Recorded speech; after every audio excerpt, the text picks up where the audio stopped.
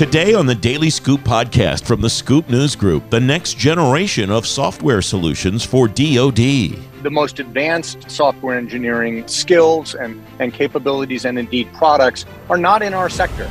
They are being developed outside of our sector. Moving the Pentagon at the speed of deployment. It actually requires great emphasis and time spent on understanding how to go from a pilot project to really the scale of the Department of Defense. And the key ingredient for artificial intelligence success. We focus on the technology, but the way that really works is the people.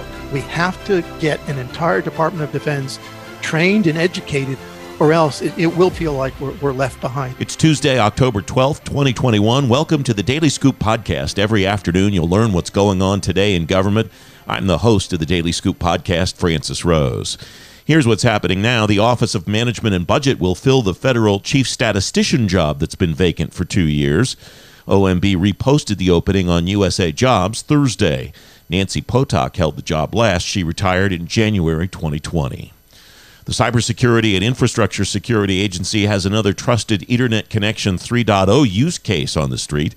The agency writes the use case will help agencies, quote, preserve security, reduce costs, and improve user experience. It's the final version of a remote user document that came out in draft form last December. The Army's pushing back the launch of its new digital human resources system.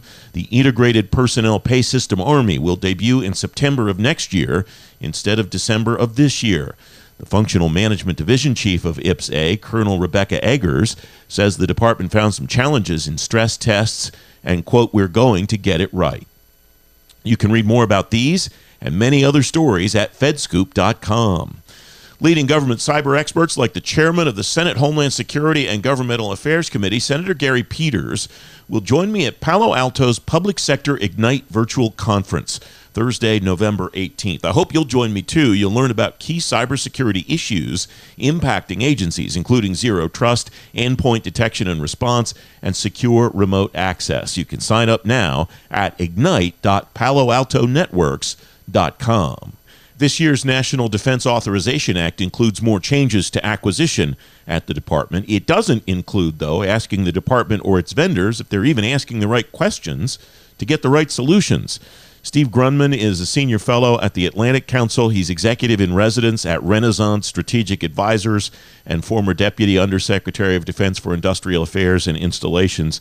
Steve, welcome. Thanks for coming on the program. I note that you asked recently in an opinion piece that question I'm referring to should be, what business are you really in? How does that apply to what you're seeing in acquisition in the department today? Welcome. Thanks very much. Well, let me tell you what the impetus for that was. I was reading up an article that had been written by an eminent Harvard Business School professor, Levitt, Leavitt, who wrote an article which had been represented to me as like a foundational journal article on business, on the business of marketing. And the title of the article, or at least the refrain, if it wasn't the title, was "What Business Are You In?"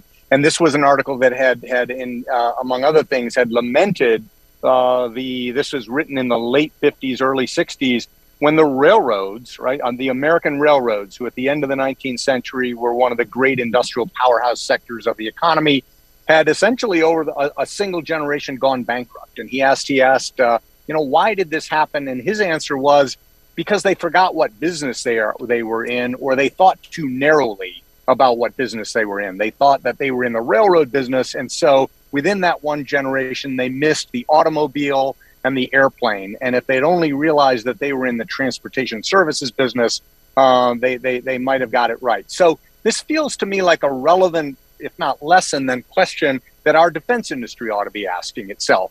And there are a couple of reasons for that. One of which is the defense budget, which has grown very mightily over the last 4 or 5 years, is going to, in whatever terms, flatten out. We're not likely to realize the kind of 5 to 7% nominal growth that, for example, the National Defense Strategy from 2018 called for. And so by whatever measure, we're going to have slower growth in spending. But the other thing is that the customers, the defense customers' tastes and preferences, as an economist would use those terms, tastes and preferences, are changing. right? In particular, software and C2 is those capabilities are moving up the value chain, displacing what for at least a generation has been occupied by companies that make platforms. So that's what I was up to. I'm modestly suggesting the defense industry ask itself, what business are you in at a time when its market is about to, I think, if it's not already in the midst of being disrupted?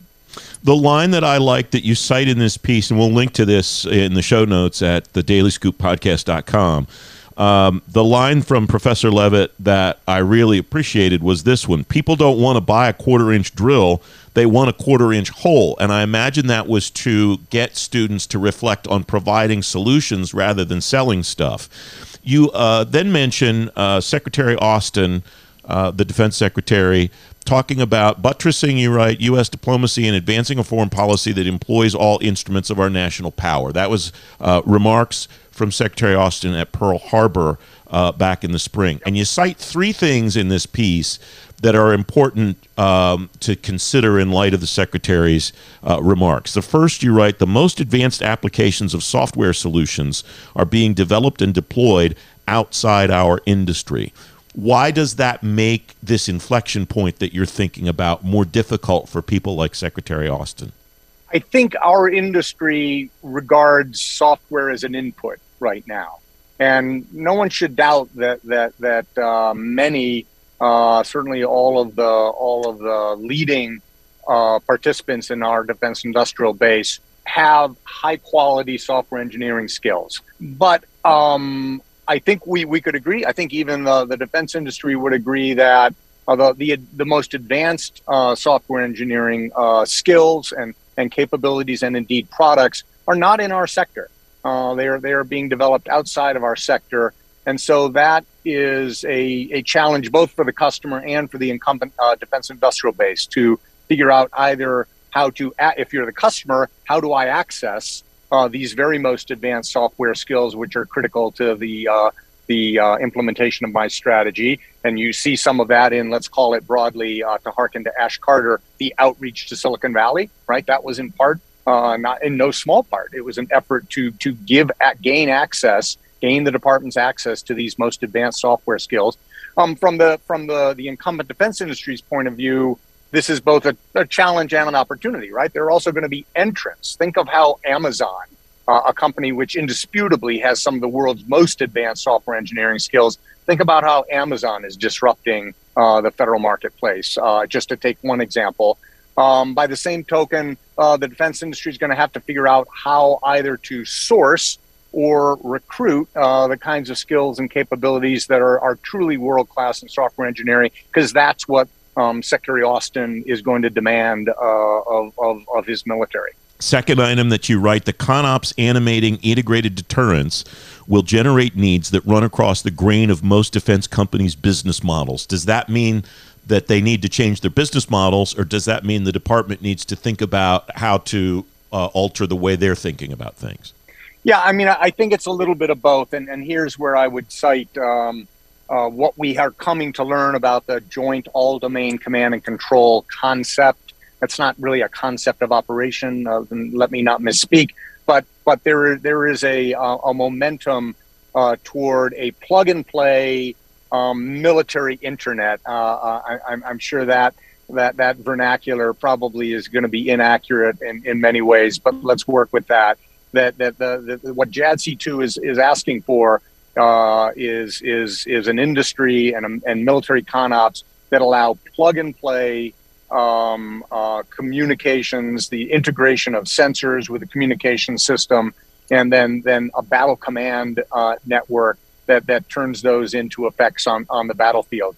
And the openness of that architecture, let's just sit on one aspect of it that will be different and disruptive, right? General Hyten, the vice chairman of the Joint Chiefs of Staff, here's an instance where you're hearing indisputably what the customer wants. The customer wants an open architecture, plug and play network. And that's just not the way our industry, our incumbent industry, or for that matter, not the way the customer has been buying and developing these systems in the past. So that will be transformational, disruptive, call it what you will. Third item is entrants from Silicon Valley to Detroit have put national security in their sights. And you don't just say it, you cite a number of references that I think are contrary to the way that people are thinking about this. You reference SpaceX, Amazon, General Motors, and that's an encouraging thing, I imagine. That's a good problem for the department to have, if it's even a problem, isn't it, Steve?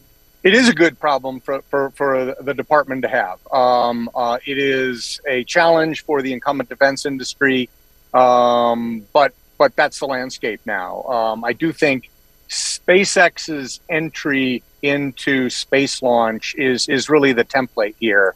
I can readily remember 2007, 8, 9, when the incumbent launch industry was just scoffing at this young man, Elon Musk, and the prospect that he could possibly pull this off. Well, he did, and then he brought that business across the river from NASA to the Department of Defense, and now SpaceX, the Falcon series of rockets, really is setting the tempo of that market in price and performance. Well, that I think we should expect to happen in other segments of the industry as well. I'm interested, just to choose another example, although the origin story of it is altogether different from SpaceX, but I'm certainly interested in the loud play that General Motors Defense is making. When we think about the transformation of right from combustion engines in terrestrial vehicles to probably electric or at least hybrid electric vehicles. A company with the R&D bench of General Motors is a big deal. A company with, for that matter, the balance sheet of General Motors is a big deal. Again, quite attractive, I should think, from the customer if they can figure out how to actually make doing business with the Department of Defense attractive. But at the same time, a threat on the landscape of the incumbent defense industry are these entrants. Steve, always great insight I get from you. Thanks very much for coming on. You're welcome. Great talking to you. You can find a link to Steve's pieces at thedailyscooppodcast.com. The Daily Scoop podcast lineup is available ahead of time on Twitter. You can follow the show at Daily Scoop Pod on Twitter. The new director of the Joint Artificial Intelligence Center at the Defense Department says the Pentagon will field AI projects across the military slowly. The director of the JAIC, Lieutenant General Michael Groen, says his goal is making the solutions the center develops usable across the military. Lieutenant General Jack Shanahan, U.S. Air Force retired, former director of the JAIC and former leader of Project Maven at the Defense Department. General, thanks for joining me today. I appreciate your time. What's the significance, in your view, of speed in artificial intelligence projects in the national security and defense space? Welcome, sir. Yeah, thanks, Francis. Thanks very much for allowing me to spend a little bit of time with you on such an important topic right now. You know, if I were to summarize a couple of the biggest lessons I learned in the 5 years of standing up Project Maven and then standing up the Joint Artificial Intelligence Center, the JAIC, the two words that always come to my mind, have never left me even after a year of retirement, is speed and scale. We're trying to drive artificial intelligence integration and adoption across the Department of Defense and do it in a way that it has to happen much faster than sort of the pace that we had been used to in more traditional hardware industrial age systems in the past. So when you think speed and scale, I think commercial software companies more than anything else. And think of anything from the biggest companies in this business to Amazon, Google, Microsoft, to 10-person startups. In the software business, it's about speed, it's about scale, and it's also about user interface and user experience. Some would say that customer experience. In the Department of Defense, we haven't done that very well, and sometimes we've ignored it entirely, much to our detriment. So when I think about AI, the way I learned, and we didn't get this right at the beginning, believe me, I have a lot of scars from doing things probably the wrong way, but the idea of putting a minimal viable product or an MVP into the user's hand as fast as possible and allowing them to tell you what's wrong with it, to iterate on that and get it better and better and better is so much better than the traditional way of waiting 5 to 10 years to field a system that was supposedly perfect, but of course never was. So the idea of minimal viable product is one of the I think essential lessons that I took away from my experience at Project Maven and Jake. And so now apply that to the entire Defense Department, and we have to go faster, and we have to get this done at scale. How does one combine speed and scale, or does one come before the other based on the lessons that you've learned, General? Based on my experience, and I really don't think this is different from really any commercial software company, is you start with a pilot project, and it's usually a small scale project. And then you begin to build that out and make it better and get user feedback and bring in real world data from operational environment. And then you build it bigger and better and faster. And then over time, you start doing this across an entire department, and then scale begins to happen. I was going to say it happens naturally. It does not happen naturally in Department of Defense. It actually requires great emphasis and time spent on understanding how to go from a pilot project to really the scale of the Department of Defense. So I wrote a paper recently about the importance of the diffusion of innovation in government. As hard as it is for sort of the classic disruptors to go out there and build these fantastic innovation projects with artificial intelligence, they've had a hard time scaling beyond a certain point. What's required is all the other elements of government bureaucracy have to adapt as well. As I say in this paper, we have about a 5-year window to inculcate a culture of innovation, or we really risk the inability to keep pace with the ramifications and implications of emerging disruptive technology. So they're sort of parallel processes. I don't look at them as sequentially, but it has to happen everywhere as opposed to small innovation organizations that are run by incredibly talented people, but they're just never big enough to get to scale across the department. When one looks at the results of a pilot that has completed, what does one evaluate to determine this was a success, this was not a success, or this is something we want to try again, but it maybe go in a different direction, tweak it somehow, General? Yeah, so two very important points to that question. First of all, it's never done. This is software environment. So even if you're on version 25 of an AI model that's been put out in the field, there's going to be a 26, there's going to be a 27. And the user should actually never have to know that it's been installed, other than here's what's better from the last version, just like we're used to in our electronic devices every single day. So it's a continuous process, what I would call continuous integration, continuous deployment, or continuous delivery. And the second part is equally important. Your question about how do you know? It never comes from the top down. It only comes from one place: user adoption. If they like it, they'll use it and it'll make it better.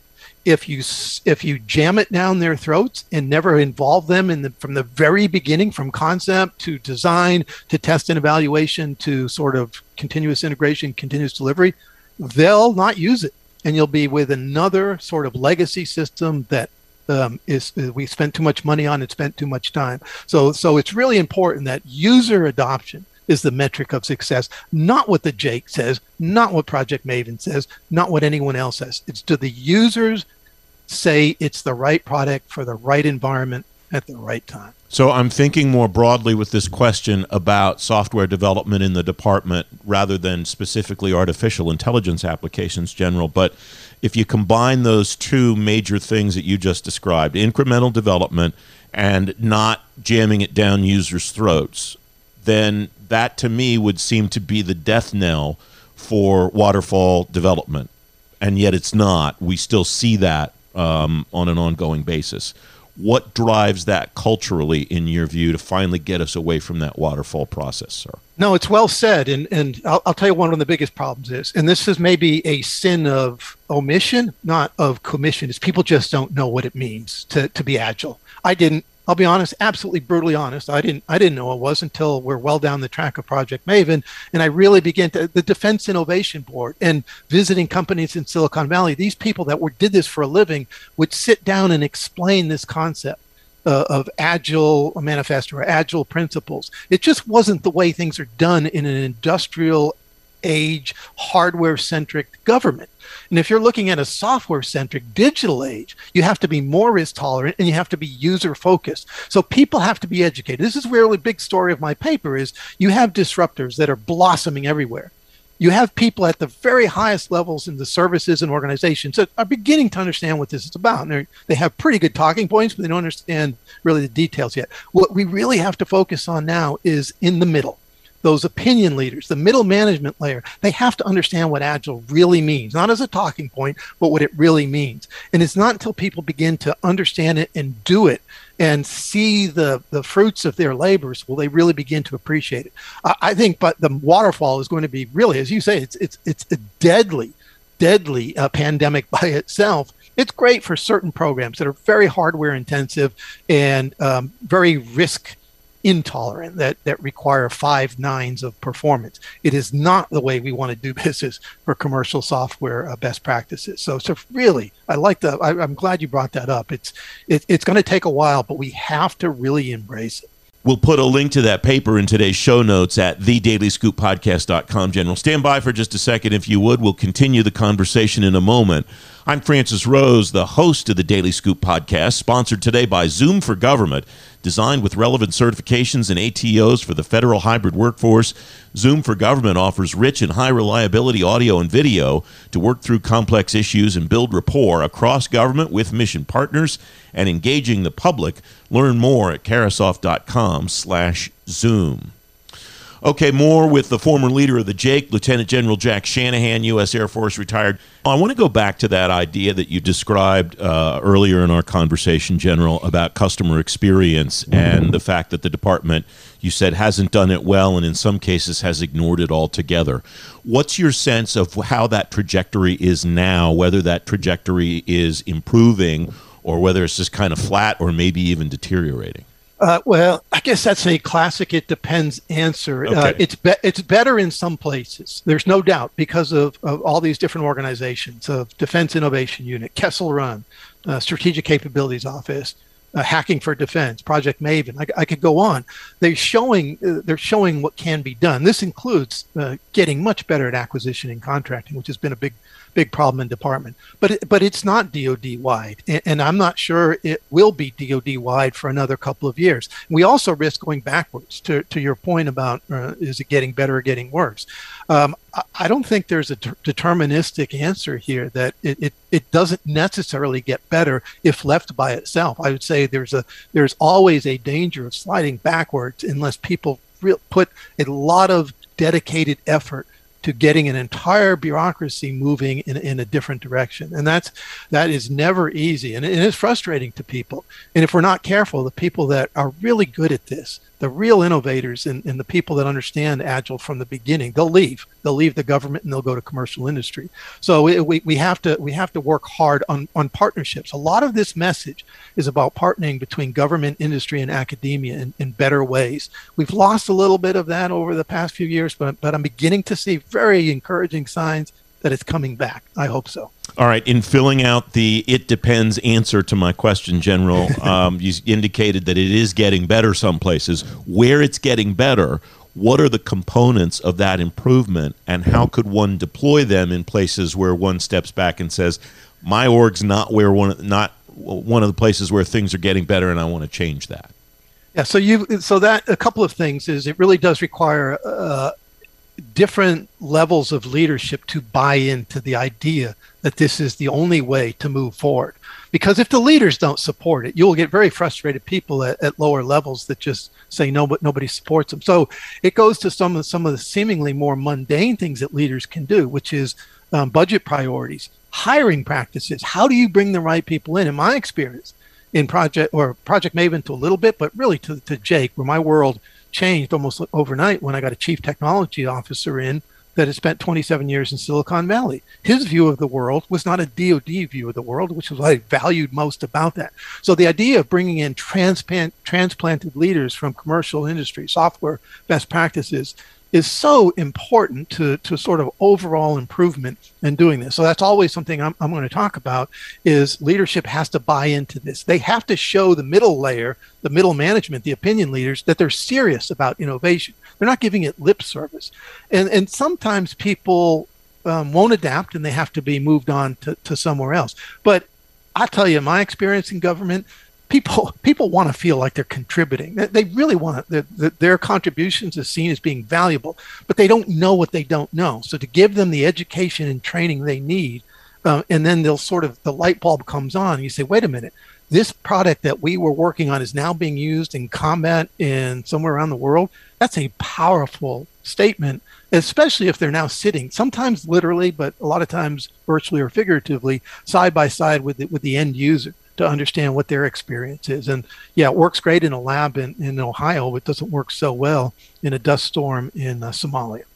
You talked about acquisition and the importance of improving acquisition. I'm not sure that's something that would have occurred to me first off when thinking about improving software or any other kind of development inside the department, but on reflection, it makes perfect sense. What are the organizations that are doing acquisition better doing? How are they leveraging DFARS, or how are they leveraging their personnel, or how are they leveraging whatever they're leveraging to succeed better in acquisition?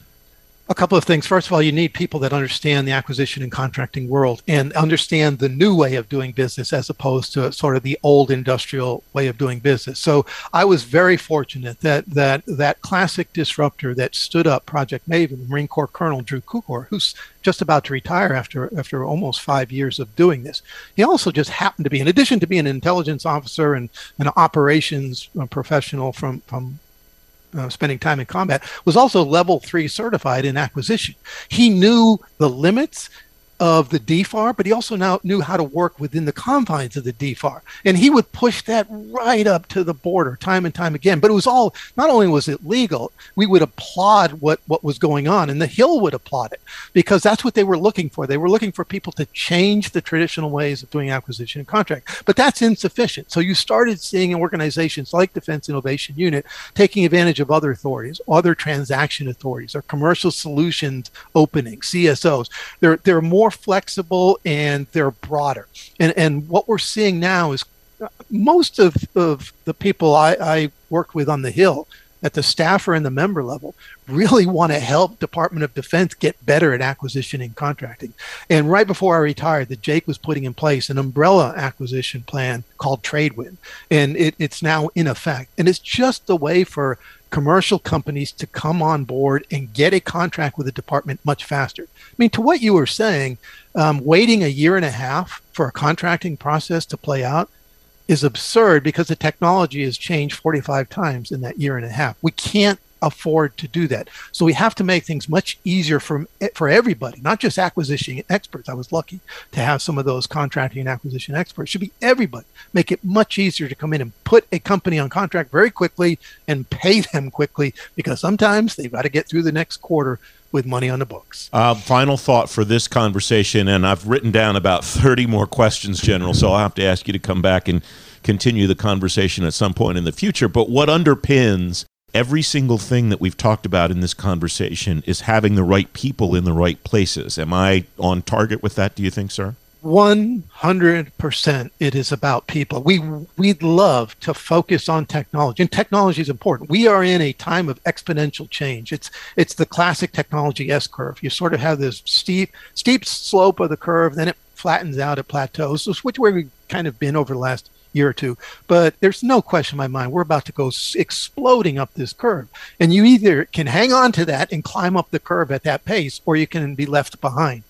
And so we focus on the technology, but the way that really works is the people. We have to get an entire Department of Defense trained and educated about all these things we've been talking about and could talk about for days more, or else it will feel like we're left behind. So it is about people. It's a people-centric organization. And sometimes we glamorize technology at the expense of the people. I think we should put it the other way around. The technology is an enabler. AI is an enabler. It's an incredible potential with its enabling capabilities, but it is an enabler, and it's the people that we should be focused on. So much more to do in this area. General Shanahan, thank you very much for a terrific conversation. I appreciate your time. Thanks, Francis. Thanks very much. And I'm glad to do it, and I look forward to maybe doing it again at some point. Would love to have you do that, sir. You can read more from General Shanahan in today's show notes at thedailyscooppodcast.com. The Daily Scoop Podcast is available on all the podcast platforms. If you've already rated the program on your platform of choice, thanks for doing that. When we get high ratings and good reviews, that helps more people find it. The Daily Scoop podcast is a production of the Scoop News Group in Washington, D.C. James Mahoney helps me put the show together, and the entire Scoop News Group team contributes. The Daily Scoop podcast returns on Wednesday. I'm the host of the program, Francis Rose. Thank you very much for listening.